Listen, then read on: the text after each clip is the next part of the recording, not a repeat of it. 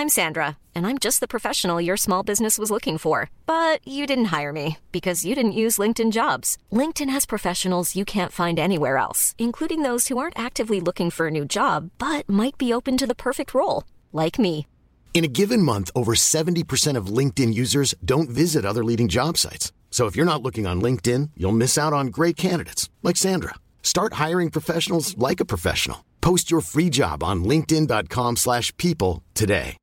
Hi, I'm Daniel, founder of Pretty Litter. Cats and cat owners deserve better than any old-fashioned litter. That's why I teamed up with scientists and veterinarians to create Pretty Litter. Its innovative crystal formula has superior odor control and weighs up to 80% less than clay litter. Pretty Litter even monitors health by changing colors to help detect early signs of potential illness. It's the world's smartest kitty litter.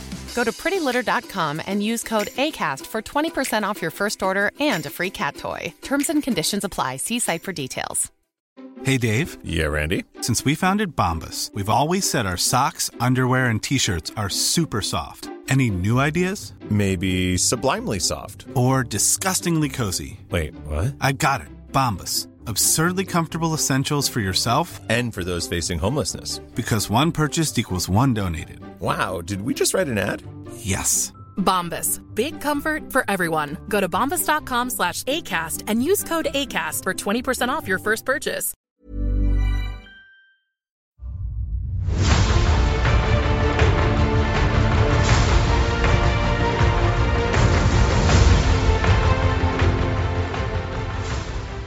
Hey everybody, and welcome to the Blizzard Watch podcast. I'm your host, Matt Rossi.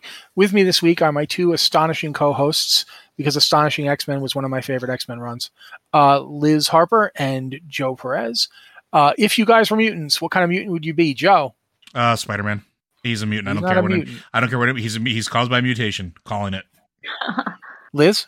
Shadowcat. She was always my favorite back in the day. Yeah, she has a really cool power set, and she had a really cool personality. I actually really like Kitty. What about you? What about you, Matt? Yeah, here's the thing. Here's where I admit that I am super uncool. I am a Cyclops fan.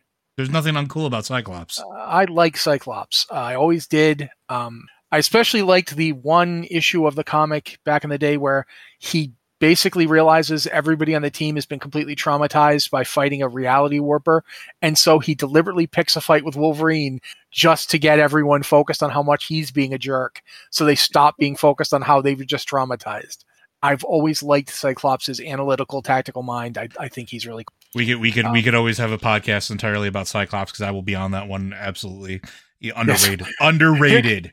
Here comes the comic book podcast. We're never going to do anything but podcasts anymore. But yeah, to do this podcast that we're doing now, the Blizzard Watch one, got some stories to talk about. The first thing I want to talk about actually is something that happened this week. A couple of Activision Blizzard employees who are contract employees, believe they work in QR. They talked about this. It's been tweeted out. I have not seen anything from Activision on this. I've only seen the workers tweet this. So because it was an internal memo. Yeah, I am pretty sure that they wouldn't lie about it, because why would they? But basically, the temp workers now have, they've got Thanksgiving and winter breaks off and paid time off, which is good. They increased their minimum hourly rate for all temporary employees to $17 per hour. On January 1st, 2022, all temporary workers will also receive 13 paid holidays each year. Their agency partners have agreed to match the sick paid time off that they offer to Blizzard temporary employees, increasing the number of accruable sick time to 9 days each year. Now, why am I bringing this up? Because that's not a lot.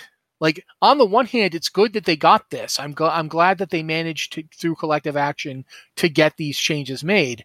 But think about this. 17 an hour as the minimum hourly rate for people who, in most cases, have to live in Irvine, California.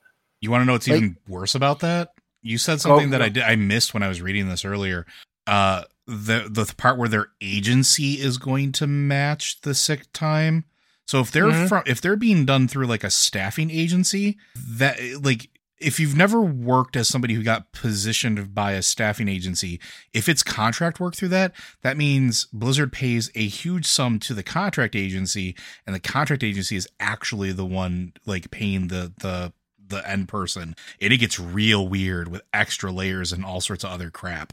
Oh yeah, it's not great. So I'm wondering if that's what's happening too with these ones, because the other thing, like other Blizzard temporary employees get this stuff, but the contract employees didn't, which makes me think they are done through a staffing agency. So for a fact they're done through a staffing agency in some cases. This is just something that's been talked about already. Yeah, they use staffing agencies. That's even worse. Holy hell. Okay, I'm done. By my understanding, some of the contract workers are through Blizzard, and some of them are through staffing agencies. Yes, absolutely. There's no. You can't make they use everybody through staffing, and you can't say everybody is employed by Blizzard. They have a mix, especially I think it's QA and CS workers. They have different tiers that they use in different ways. I am not working there, so I can't give you full details on it. But absolutely. And the fact of that is, this is a good thing. It is good that they got this through. Absolutely, it's good. I think we all agree on that. But it is woefully insufficient. It is not enough. The idea of you get 13 paid holidays each year and 9 days for sick time. You want to know 9 days? You want to know the sad thing? That's better than the average in the United States. Most corporate structure only gives 10 days and 7 days of sick. Like I'm just throwing it out there. Sorry. Like particularly for temporary workers, you are not in a good position. You may be coming and going at any time, and they usually get the worst pay and the worst benefits. So, I mean, this is a big win for temporary workers. Even if this isn't a living wage, this is a big step ahead. Even if they aren't getting a lot of sick days, even if they aren't getting a lot of holidays, they're getting, a lot more than they are before.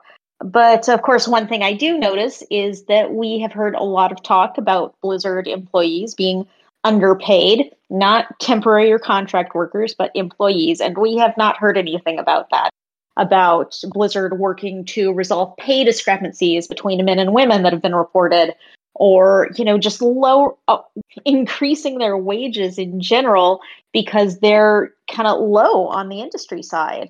So, yeah, I mean, that's going to be... That's something we've been hearing for years, because you'll notice a lot of times people leave Blizzard to go work somewhere else and often come back to Blizzard to get a raise, because it's the only way Blizzard likes to give raises is to give them to people who leave them for somebody else. And that's just known of. It's talked about at the company. Mm-hmm. It's kind of like, tech industry in general. It's kind of like your internet subscription. If you want a discount on your internet subscription, you have to go to a different company, and then you have to switch back, and you do that every 2 years. And that's the only way to get a good deal on internet service or cable TV. Yeah. Yeah. So this is news that we wanted to put out there because it is good news. It is a sign that things are going in a good direction. Momentum but at the same time, direction, yeah. At the same time, it's not enough. It doesn't address, the discrepancies Liz is talking about in terms of gender-based pay inequality, discriminatory group pay inequality, people being passed over for promotions, all that stuff. And it is certainly not sufficient for the temporary workers either. I think for the fact, Blizzard, I'm going to just say it, needs to use a lot less staffing agencies and needs to employ a lot more people directly, because it's not like they don't have the money to do it. Using a staffing agency like this, there's a lot of stuff about that is not great. But yeah, that happened. That's good news to hear. Hopefully it will continue. Definitely want to hear more. The other thing I'm going to mention really quick is, I don't know if you guys know this, this week Netflix debuted the Arcane series, which is a League of Legends kind of animated TV show, for lack of a better word. Or as I like to call it, the thing that Overwatch should have done but didn't for some inexplicable reason, even though people have been saying it for literal years. But I don't have any, this is not me negging on Arcane. I don't have any problem with it. I think it's really, a lot of people that I trust have said it's really good. So, great. It has the highest IMDb rating for a Netflix original series. Yeah. It's, nothing but positive things for it. But I keep looking back on the past, decade and looking back at Overwatch's entire thing. I remember even Dota has an anime right now, by the way. Yeah. Dota. Yeah, and Dota's anime is actually also apparently pretty good. Yeah. From what I've heard about it. People like it. But the thing about this is, I'm going to keep saying it. I remember sitting in BlizzCon in 2019, when the Overwatch 2 trailer showed. Now, I don't play Overwatch because I can't. I get motion sick. It is not a game I can play. So I don't. And yet, there is a moment in this thing where I legit teared up over Genji. Genji, a person who has no personality. And yet, actually, he does. He actually has quite a personality for a half robot. And it's just, these are the people who made people cry over a robot and its bird. If you remember the Bastion short, they have done some amazing things. And to see Blizzard and see Activision in particular, who is constantly talking about doing media tie-ins and yet never does them. You mean like our missing comic books? Yes. The comic books that they solicited, that they hired Marv Wolfman to write, and then nothing. I'm going to say this. It's one of the things that is baffling to me about this company is how afraid it is of doing things that would make it money. And I don't, seeing Arcane really drove it home that other companies are going to do it if you don't do it. And I heard Liz talking, so I'm going to shut up. Well, I mean, I was just going to mention that there were also rumors of a Diablo anime or some kind of animated series. There was even a teaser trailer for it. Was there? I don't remember that one. They showed like a brief like a style clip or whatever at the one BlizzCon. Like when they announced that they were going to do a Diablo series. Like there was a teaser thing or whatever it was for it. I remember. I don't remember. Or it might have been storyboards. I don't remember. Yeah, I think there was some storyboards, but there was straight up, as Liz is completely correct. There was not just, there were like rumors, there were pretty strong rumors. There were trademark filings. There were people who were like known for having been showrunners who said, yeah, I'm attached to this, and yet nothing. And I'm sorry. Go ahead. I wonder if they've just had problems getting these projects off the ground, because this is not... Yeah, I mean, they must, because they keep, saying or like hinting that they're doing these things, and they never actually happen. Yeah, absolutely.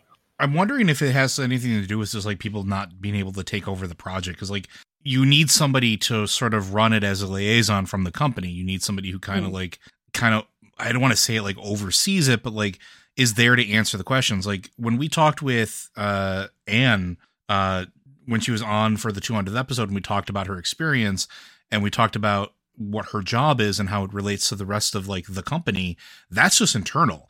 Like people go to the historians and go to them to like find like and cross-reference everything to make sure things are good. And when you're running other projects, like Matt and I have talked about this in the past for sure. Like we've seen books that have gone completely off the rails.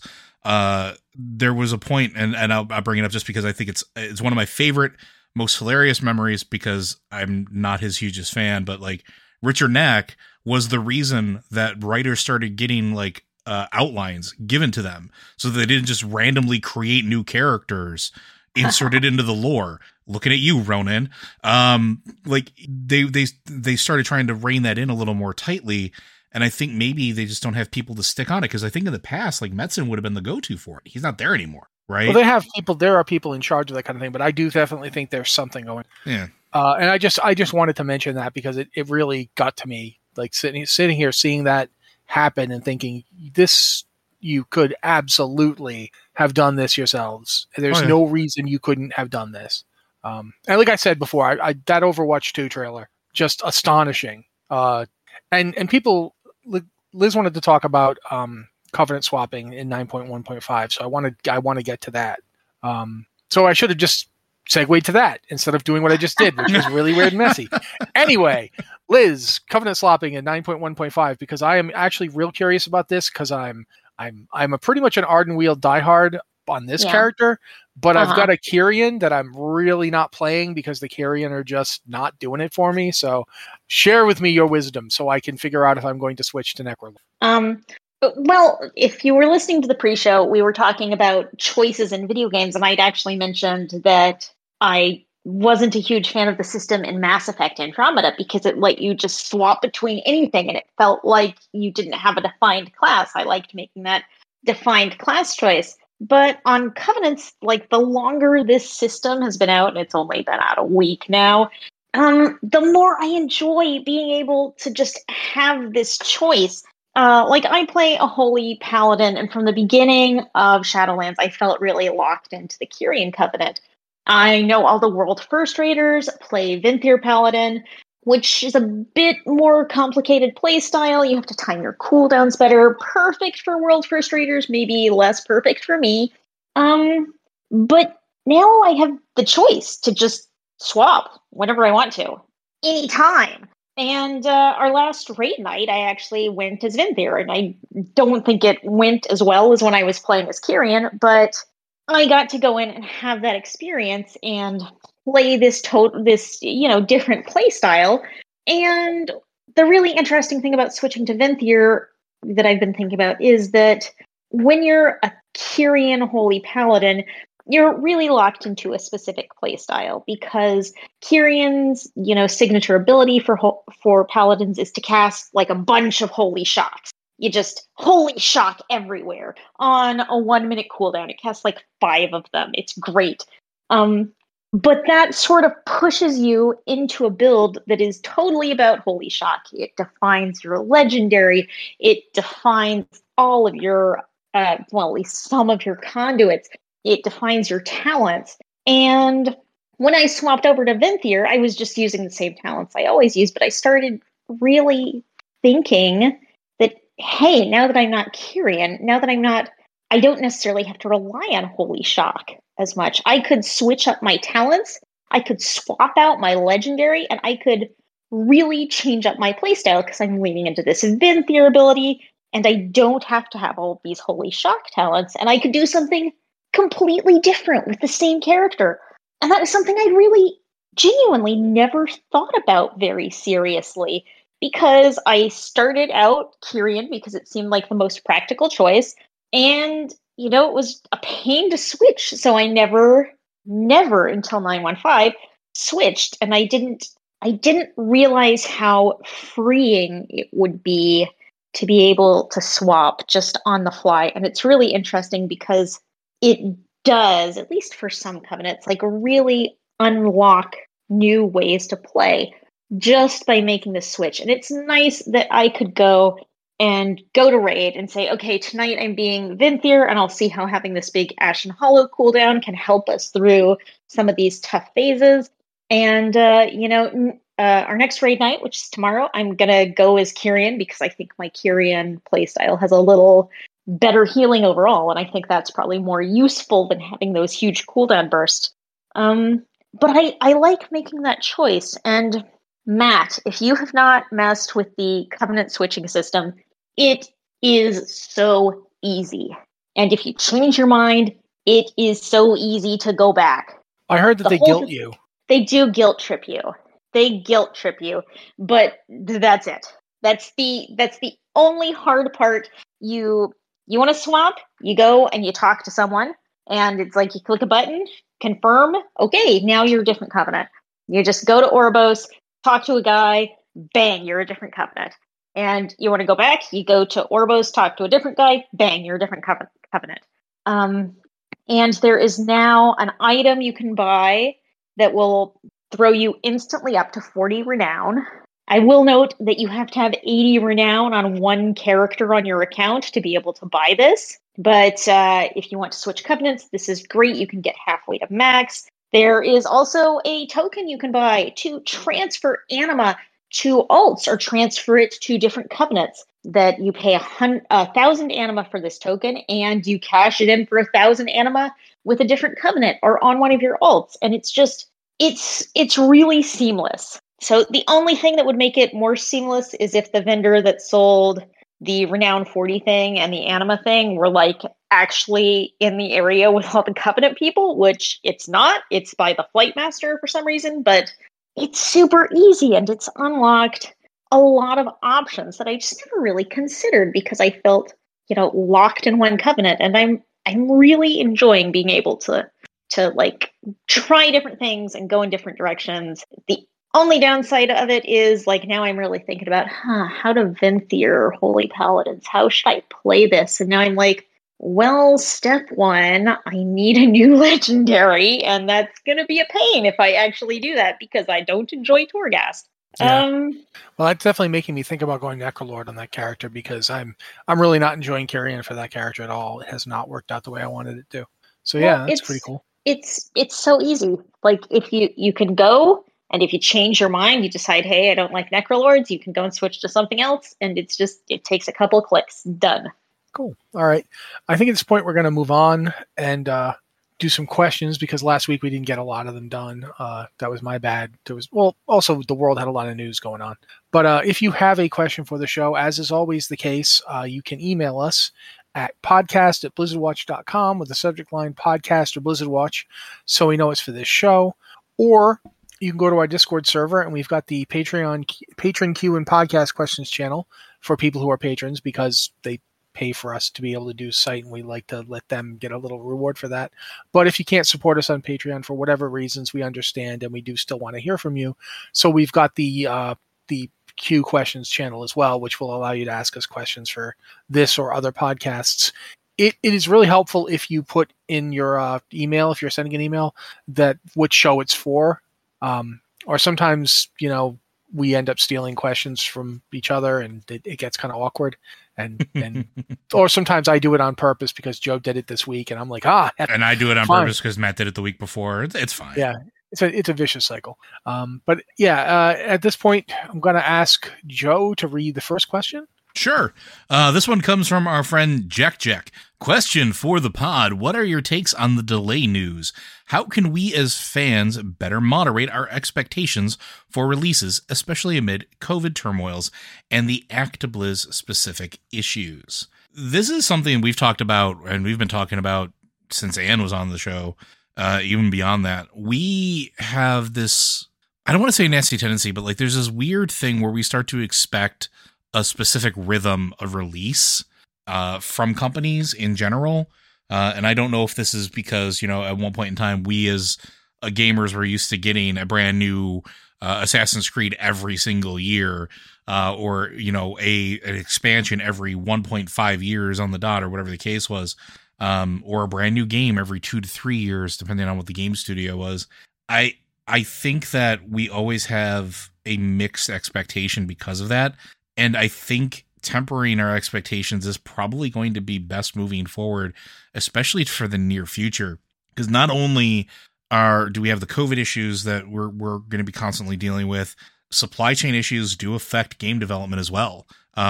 Case in point, like let's say, this is something people don't think about, as technology increases and you get more tools available to you, sometimes your older hardware can't handle it. So if you're working on a game and the hardware that you're using in the office can't support the tools you're doing effectively, and you can't go out and replace it because your average lead time for a brand new computer in an enterprise situation is conservatively 6 months if you're lucky, maybe, and then longer on average.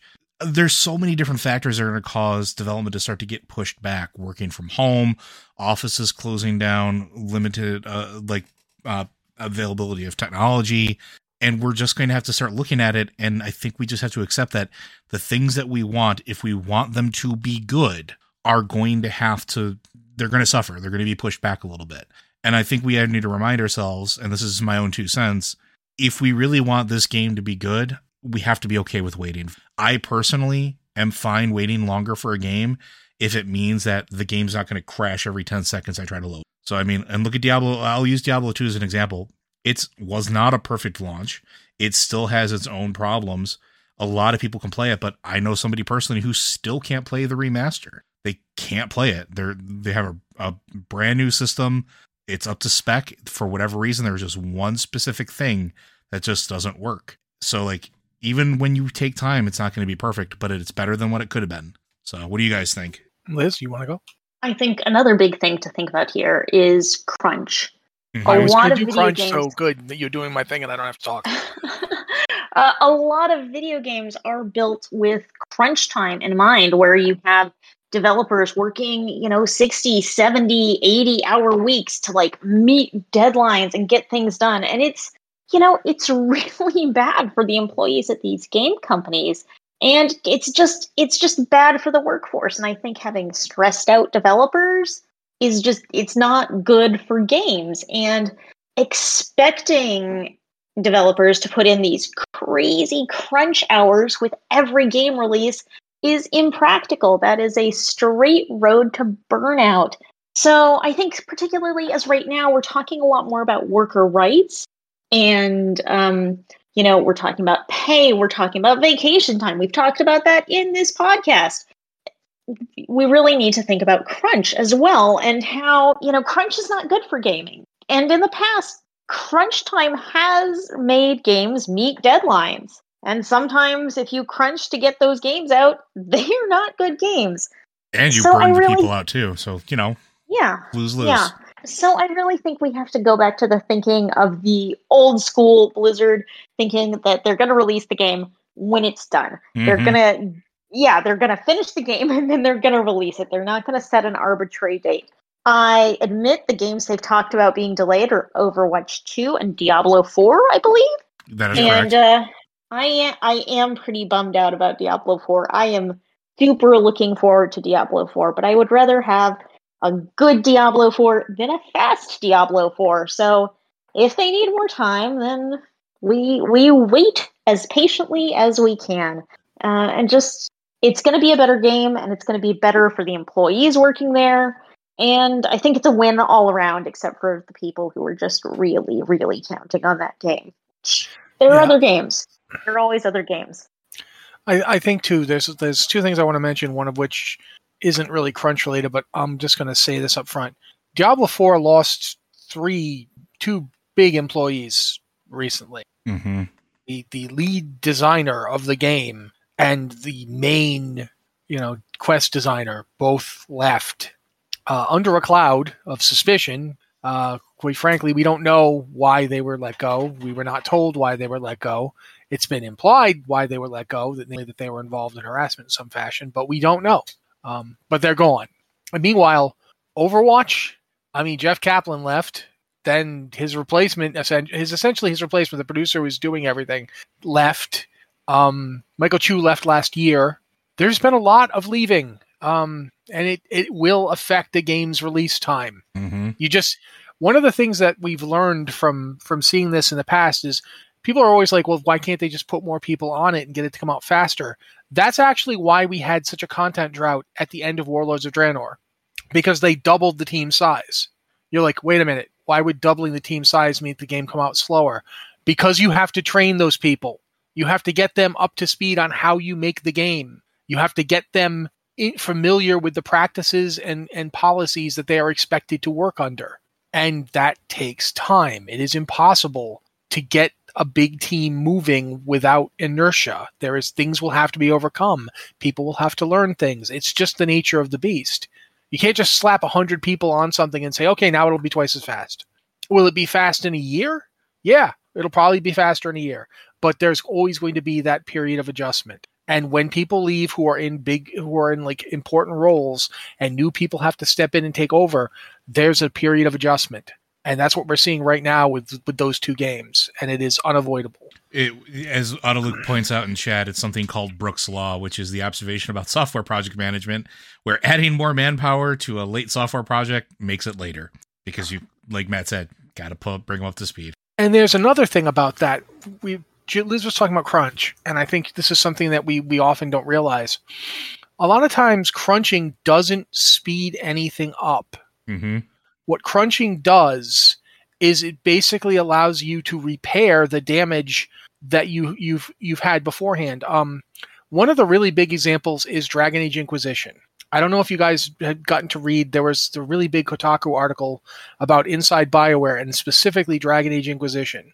And Dragon Age Inquisition, the game that released, bore almost no similarity to Dragon Age Inquisition, the game as it was being designed. Mm-hmm. Like, much of that game came in through crunch development at the end, when they were like, this isn't working, everything we've done doesn't make sense, we have to go back to blank slate and start over and crunch our way back up to being where we should be. That is horribly unsustainable. It is just not something you can do. And almost all crunch is a result of what we call bad management, bad time management, bad resource management. It's not... People have this myth that crunch is just gotta have it. You gotta do it. It's how this works. No, it isn't. It is because people didn't know what they were doing ultimately, or made poor decisions. Yeah, people in charge essentially that didn't know what they were doing. Not the people actually making the game, but the people who are deciding what the priorities are. A lot of times the money people who like you tell them we need to do this and they're like, no, we're not going to do that. You're not budgeted for that. You can't do that. It's like, but we have to. Eventually we're going to do it because eventually you're going to realize this game isn't going to happen if we don't. And now you're going to try and crunch our way through it. That kind of thing. The other thing to keep in mind too is this. Nothing is ever going to go as smoothly as you want it to go. Mm-hmm. And the idea of targets and target dates, it's a nice theory. It's a nice thing to have in mind, but it is better to basically say, okay, look, we're not at a place where we can give you a release date on this. We don't know when it's going to release. We're still working on it. Which is why, like most game companies give you a ballpark. They don't give you a definite answer. Like, yeah, because they can't. They can't. So yeah, in terms of us managing our expectations, we basically have to stop assuming something is around the corner until you're told it's around the corner. When they actually put a release date out, things can still go wrong. I like Cyberpunk 2077. It was one of my favorite games of the year. But did you see what happened with its development? That was a clown car on fire. So you have to start being like, okay. And when they actually put it out, pretty much when it comes out should be when you're like, oh, good, it's coming out. You shouldn't get too excited about it, especially the case of like the Overwatch 2 and Diablo 4, which had no release date. They were like, maybe 2022. Now they're like, maybe 2023. Don't go thinking these games are around the corner. No one has told you that. And it's understandable. I want Diablo 4 so bad that I'm hallucinating it. Like I'm hanging around my house going, oh, I'm going to go play Diablo 4. Oh, wait a minute, I can't. I'm just going to have to, solace myself with one of the other Diablo games that I currently have, like Diablo 2 or Diablo 3 or possibly Diablo Immortal if that ever comes out. So yeah, it is understandable, but ultimately we're going to have to manage our expectations. We're going to have to not get too excited about things until they are there, in my opinion. But do either of you have anything else you want to add? No, I think we've covered it from my end. Liz? No, we're good. Just be patient. That's all we can do. Yep. All right. Next question here. I'm going to read this one because I like reading things. And also because it's kind of to me. It calls you out. I want you guys' opinions as well. But this one is from... Actually, did you put your name on this? I do not see your name. Okay. Well, I'm just going to go for it. Oh, it's LED Soth. Okay, cool. It's Lord Soth. Watchers of the grand frozen game makers, you have dared us to inquire in ways that shift your gaze to other realms. I, LD Soth, have one for you. Given Rossi's, and I'm gathering everyone else's, love of transmog, I'm curious as to how much FF14 he plays. With the transmog system is clunkier than WoW, I find the options and appearances to be much more varied and interesting. I would love to hear everyone's take on FF14 transmog, especially in how it compares to WoW. So since you guys are also asked to give your takes, have either of you played it, and what do you think of its transmog system if you have? Start with Liz. Nope, have not played it, so I cannot comment on this one. Okay, Joe. I have played it. I've played a good amount of it, not nearly as much as some others. But the glamour system, it is interesting. It is a lot clunkier than WoW's. WoW probably has the simplest as far as like ease of use or barrier for use when it comes to it. Like when I first figured out how to do glamours in Final Fantasy XIV, I literally had to have my friend get on Discord and explain to me what I needed and where I needed to buy the items to do the glamours. That said, once you figure out the system, the breadth of what you can do between like changing colors, dyeing your outfits, having things set up triggered for specific jobs, it is very robust. In terms of that. And as Corey points out, it still isn't as complicated as even Destiny 2's transmog, which is also very, very, it's not bad. It's just, it could be so much better because it was also one of those things that they added late. Like Final Fantasy XIV didn't have a glamour system right up front. It wasn't one of the things that was in the original base game. Even when they relaunched, I don't think Final Fantasy or Realm Reborn had it. I think it was added later, but it's not bad. It's just not great.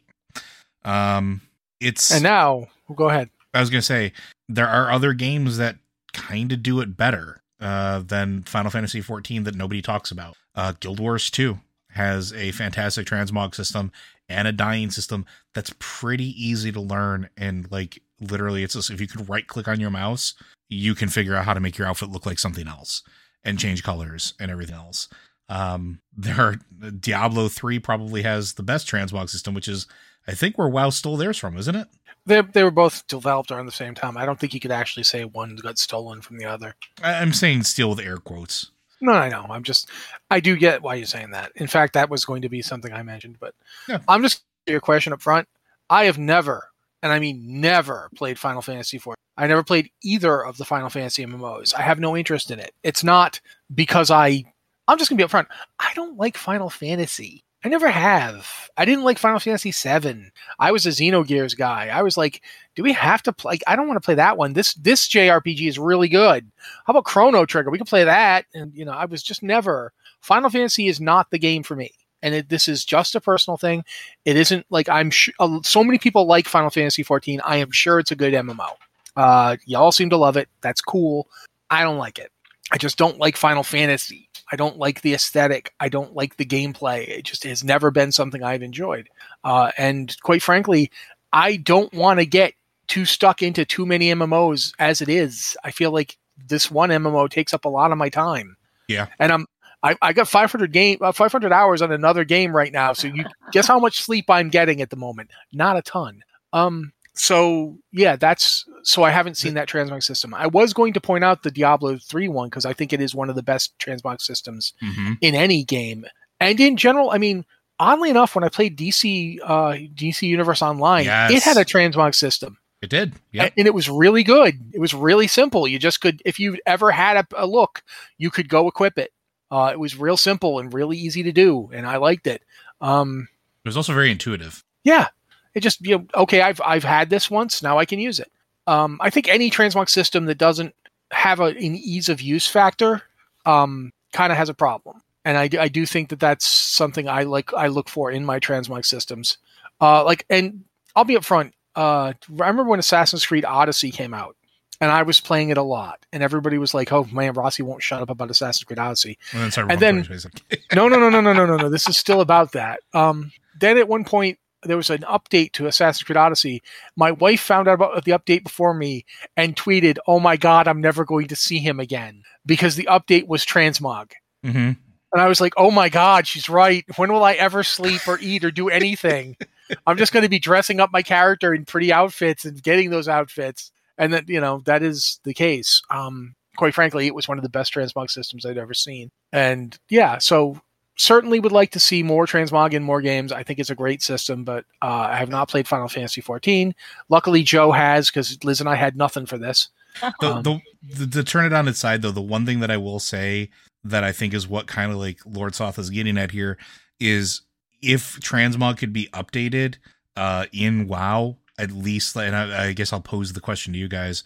The one thing I personally would love to see them add is a dye system, so I could change the color of certain things instead of having to collect all individual pieces, and maybe have some varied colors that aren't pieces or set items so that I could, just look different. I know that's a pipe dream, but if you guys could add one transmog effect or some aspect of transmog to WoW, what would you add? Liz or me? I'll go with Liz first. Why not? I'm with you on dyes. One thing that I always have a problem with, to give something other than just repeating what you have said about dyes, is matching the specific colors of things. Oh yeah, when it's it's not the exact red, but it's also red. Right. Yeah. Or it's there are so many different shades of gold. Like there's the Blood Elf gold, which is like this really bright yellow gold. And then there's kind of the sort of tarish gold, and then there's bronzy golds, and it's just matching little details can be such a pain. I would really love if there were more sorting options to help you find things, like sorting by color. And of course, this would require a not insignificant amount of work on Blizzard's part. I don't think it's going to happen because the game wasn't built with any of this in mind. But I mean, I really wish it was easier to find these things, because sometimes I'll make a transmog and I'll spend a half hour just going back and forth to try to say, okay, does this shade of brown match? Is this shade of green right? Or is that just off enough that it's going to drive me nuts every time I see it? So yeah, I wish it were just easier to put together outfits. I wish there were easier ways to search and find things. Matt? There is a sword model that exists in Ulduar, but it does not exist in a drop. It is a model that NPCs have, and only NPCs have. Okay. There are quite a few of these throughout the game. Certain armor shades. There's an armor color. The Wrath, the Warrior Tier 2 set Wrath in Burning Crusade, they had Blood Elves who were working for Kael'thas who had a red version of it. It only exists on these NPCs. It is available nowhere else. There are a lot of things like that. I want. You them. wrote about this like years ago. I want to say like 12 years years ago. Yeah. 12 years ago. Yeah, I've had this one stuck in my craw since late Burning Crusade. Oh wow. Yeah. The idea of just all these different NPC models for items and gear. There's the Warrior Tier 10 set, the Sanctified Ymir Yar. On players, if you are playing on a female character, it's a belly shirt. It's a plate belly shirt. It's like a bikini even. And your abdomen, where we keep organs, is completely exposed. But there's an NPC in the Warrior Hall. Again, this is a female character. Her breastplate is the standard breastplate. And only she has this. None of the player, if you are playing like a character in the game, you can't have it. Only this NPC has it. I want it. All these times you see like somebody, they've got a different color scheme, or they've got a different, just equipment that just straight up doesn't exist except on their character. No. I want that. You find a way to give me that, Transmog. That's what I want. That would be my change. I think that's a good change because I forgot like a bunch of that stuff that exists, and you're right. There's some out there that like you just can't have, and it makes me angry. Yep, angers up my blood. Like the big one in my mind is, you have that Blood Elf heritage armor, which is like really spot on with the look of the guards in Silver Moon City, but you don't have the sword and shield. You don't have anything very much like either of those things in the game that players can use. So you can't quite get that essential Blood Elf look. Yeah, the particular glaive that they use, the Spellbreakers in I can't remember the name of the city. Silver Moon. Thank you. The glaive that they use and that giant shield that they use. Nowhere in the game. You can't get it. No, that's ridiculous. No. If it exists as a model that you can put in an NPC, then it exists as a model that my character should be able to equip. Gimme. Yeah, absolutely. That's my thing. But I think we've talked about this one enough. So I'm going to move on to the next one. Do you guys want to read this? Yeah, Liz, you can read this one. It's from the Dravareth one. Okay. I scrolled past it. Hello, Blizzard Watch team. Question for the main podcast. Which city, town, village on Azeroth would you like to see get a makeover in-game? Maybe with a new theme or style, like Gadgatson in Mean Streets of Gadgatson in Hearthstone. And what new stories would you like to see come from that refresh of old zones? Thank you all for the great site and podcast. Cheers, Draveneth, Laughing Skull US. I'm always big on seeing stories advance. And we certainly saw this in Cataclysm when Blizzard went through and just updated everything. And you saw a lot of storylines moving forward. And they've done a lot more of this with phasing in recent years, where you have zones that progress and advance as you do things. And I think that's super cool that you see these changes. But there are also a lot of zones where there's nothing like that. Like, wouldn't it be cool if you could go to Darkshire and after defeating Stitches and kind of wiping out the undead and solving all of these problems, maybe it's not quite as dark and creepy and terrifying. I know I really like the dark and creepy and terrifying aesthetic, but maybe you go through and you've like cleansed the place. You've like helped everybody out, and maybe you've made the area a slightly better place and it's not so terrible anymore. So I would love to see zones get refreshes like that, or maybe get the addition of phasing like that, to where if you've done certain quests, you see a kind of different area. And there are just so many zones that they could do that in. Even though they've been doing it quite a lot in recent years, there's a lot of places where you could throw in something like that and make it to where your changes, things you've done, have a real visible impact on the game. I think that's just really cool, really satisfying to see. So what about you two? I'm going to throw it to Matt. Okay. My thing is that they kind of did it in Battle for Azeroth, but they didn't do it the way I wanted. They gave us Stromgarde back, and we now know that there's like Stromgarde is now in Alliance hands. It's been rebuilt. As of the end of the expansion, we're told that the Alliance won the battle and is now holding that whole area. The valley is now theirs. And that's, I don't know what that means in terms of Hammerfall or what have you. I don't know. But that's my problem. I don't know. Like we get this thing reintroduced. We see it happen. We go in and we fight, to win the battle. With your Horde Alliance, you still went in and fought. But there's no denouement.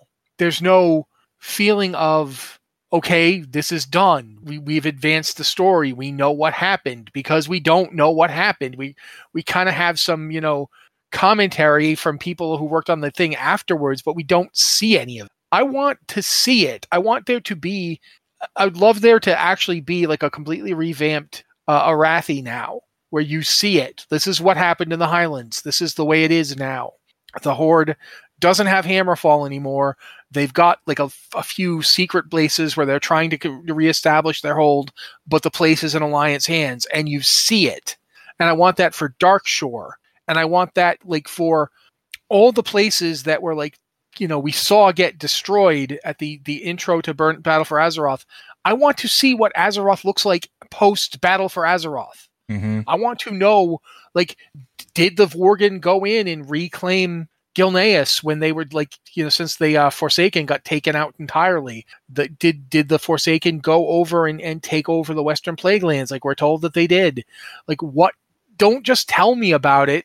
Show me. Like, have that be in the game. I feel like Blizzard keeps thinking that they have to completely reinvent zones for like levels 1 to whatever. That you have to completely revamp the zone, and it's like, no, phase it. Yeah, give us a higher level version of the zone. It can still be the way it was for like people just starting out. You don't have to change everything, but when they get to a certain point, the new version comes up. I really want that for places like Stromgarde, for Darkshore, Teldrassil, that area. Hyjal, since we're told that the Night Elves are now roosting up in Hyjal.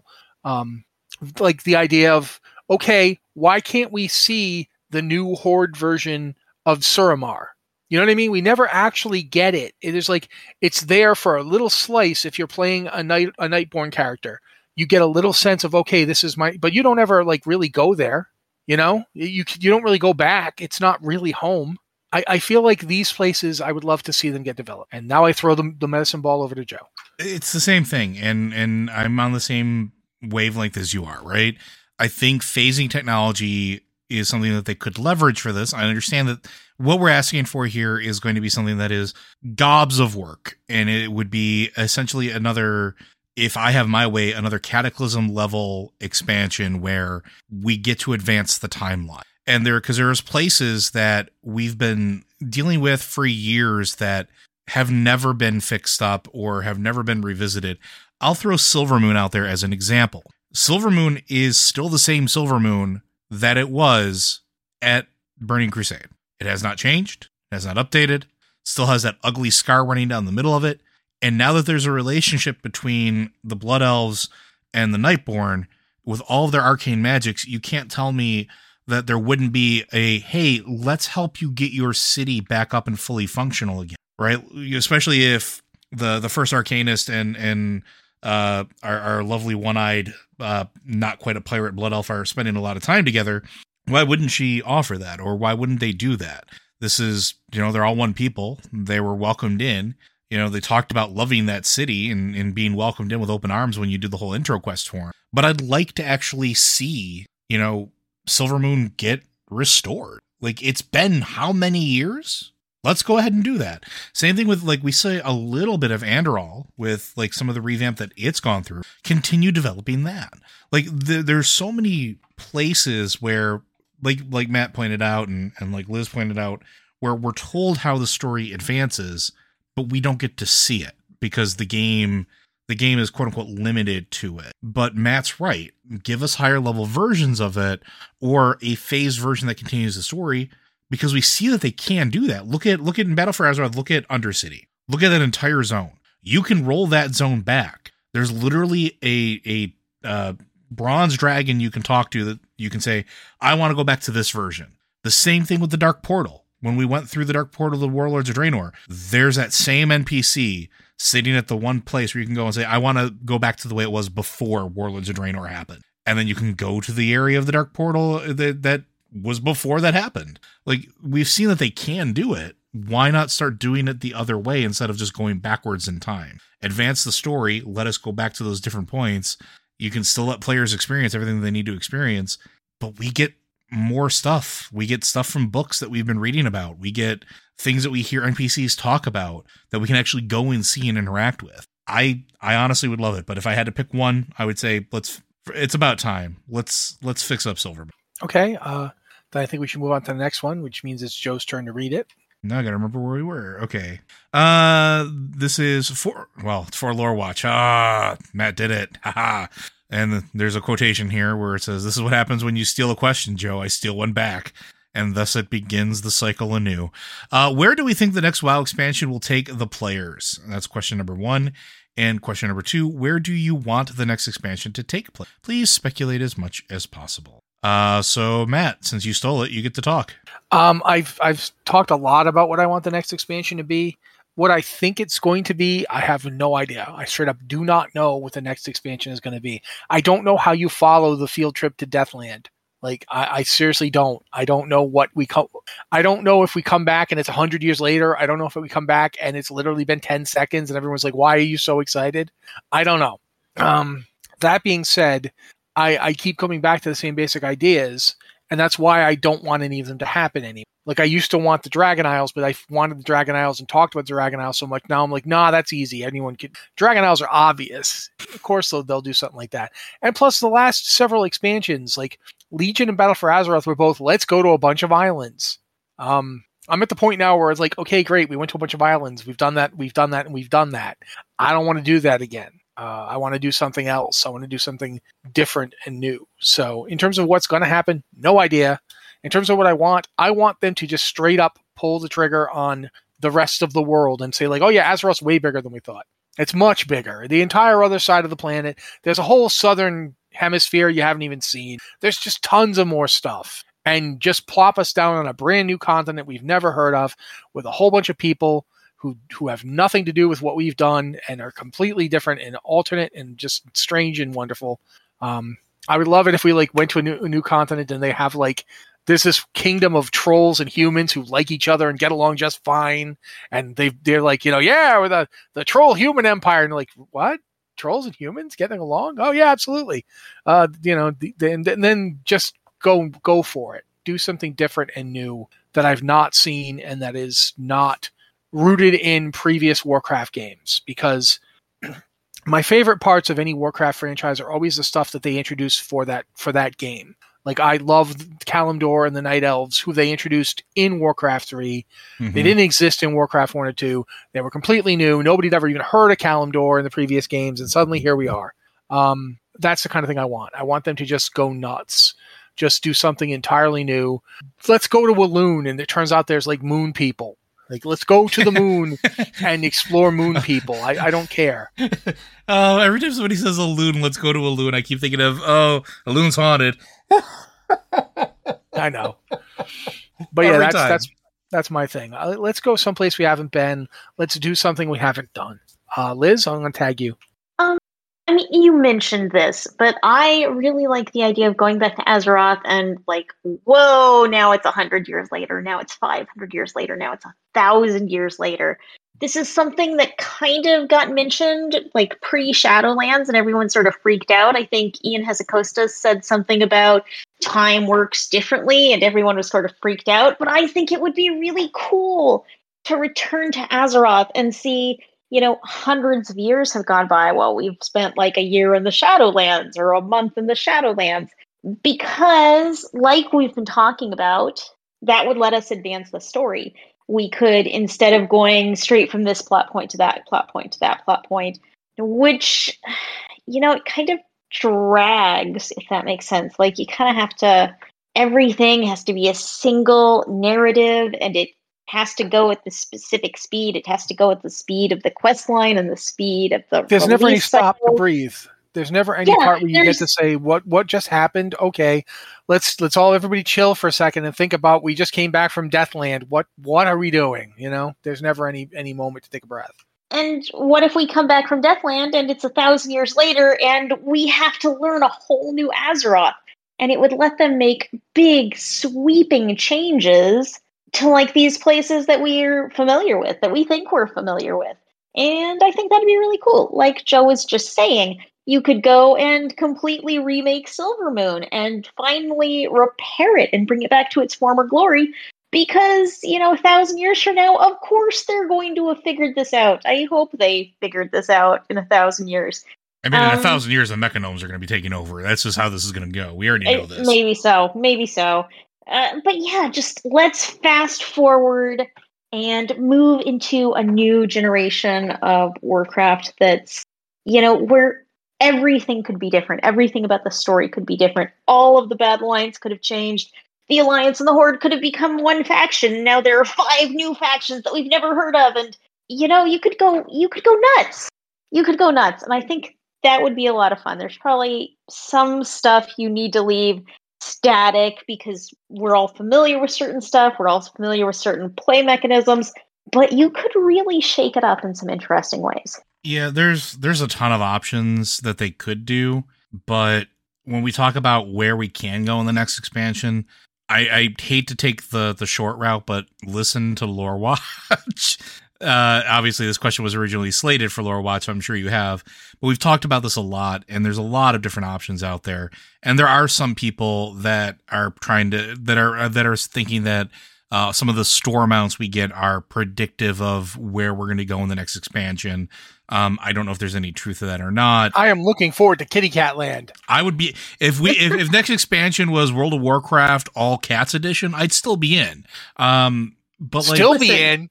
I know people who come back for that. But listen, I just have to interrupt you and say, if the next expansion is Kitty Cat Land because we've had a cat mount, I want my Puppy Dog Land because we had the Puppy Dog mount, the Shuzhen, way back when. We did not get a puppy expansion following that, and if we're going to get a cat expansion, not cool. Many moons ago, dogs would have been. We're gonna come back to Azeroth, and it's gonna be a war between like a Tabaxi-like race and a race of corgis, like a Korgtars or whatever. And like the centaurs they're no longer centaurs. Korgan. They're the Korgan. They're the Korgan, and now you have the Korgan versus the Tabaxi, and they're just like kind of fighting each other. And like Korgan, but they got really cuddly and yeah. What happened to you guys in 1,000 years? Well, after 1,000 years of war, we decided to be cute. Give us belly rubs. But I mean, they could do whatever they wanted with it. I personally, and this is maybe an unpopular opinion, I hope we don't jump a whole lot of time. Because I kind of want to tie up loose ends before something like that happens. I think it'd be far more fun to lose a whole bunch of time if we were to like go spiraling through the void or something like that, and then come back to like 100 years have passed and see something like that happen. But who knows? Who knows what the future will bring? They can throw me an absolute curveball. I know they have a plan because Steve, and I know you listen to this podcast too, taunts us with this. They have a plan. We just don't know what it is. And they love reminding us of that. I will say that one of the other ideas I have before we move on, because we kind of are getting out of time here, but one of the things that I remember when Warlords of Draenor came out, I was more excited about the possibility of, like, we were getting an alternate Draenor where things had changed and they didn't invade through the Dark Portal, or they did, but they invaded us instead of like what they had in the past. It was one of those things where you think about it too much and makes your head kind of hurt. But I always was like super excited about the idea of, okay, so this means there's an Azeroth 30 years ago where the Horde doesn't show up. What does that look like? Yeah. What is the Medivh with Sargeras in him of that world doing? Like, he's like, where's my army of invading orcs for my plan? What's going on that world? Like, do we get like I guess Lane Rin doesn't get killed. That Stormwind doesn't get burned down. They don't go running up to Lordaeron for help. The elves never join the alliance, which is never formed. Kalimdor doesn't get discovered.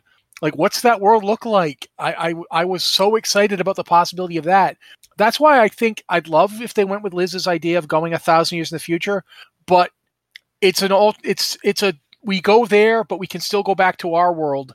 It's effectively an alternate Azeroth 1,000 years in the future. I'd be okay with that. That would be really cool, because then you could get to see this is what might happen.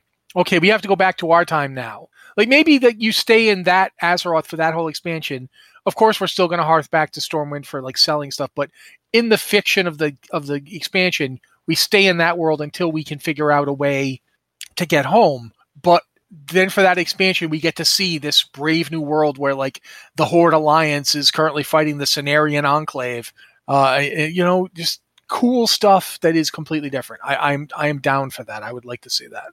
But yeah, I guess that covers that. Either you guys have anything else you want to say on this one before we move on? No, I just want to know what happened with Velen. It's been a while. He's been drinking. I miss Velen. Liz? No, I think we covered it. All right. We are a couple emails, but we're not going to be able to get to them, so we're going to push them to next week as we do. Or Joe will take them for Lore Watch, even though they're not lore questions, Joe. I mean, I'm totally going to. This is what's it's going to. But anyway, thank you guys. War. If you've got a question for any of the podcasts, you can send them to podcast@blizzardwatch.com with subject line podcast of Blizzard Watch for this show, or put in the name of the other podcast. Like, for instance, some of you have been sending in Tavern Watch questions, and that's super cool, and we want to encourage that because we've got a Tavern Watch coming up this month too. Keep that in mind. Yeah, it's going to be on an off date. It's going to be on a Thursday afternoon. Yeah, so keep that in mind. We're going to be doing that too. So yeah, lots of stuff happening. But if you have a question and you don't want to do the email route, you can of course go to our Patreon Q and Podcast Questions channel, or our Q Questions channel on our Discord, and you can ask it there as well. Joe's got a little spiel, so I'm going to toss it over to him. I do. Blizzard Watch is made possible due to the generous contributions at patreon.com/BlizzardWatch. Your continued support means this podcast site and community is able to thrive and grow. Blizzard Watch supporters enjoy exclusive benefits like early access to the podcast, a better chance at having your question answered on our podcast or the queue, and an ads-free site experience. Thank you, Joe. And again, guys, we support the employees of Activision Blizzard and everything that they're doing to try and make a better and more inclusive workplace for everyone involved. We're really glad to see them pull out a win this week, and we want to see the company move forward in a progressive direction. That's all really great. We support them unequivocally. And if you have been listening to the show, thank you guys very much. This has been the Blizzard Watch podcast, and we'll be back next week.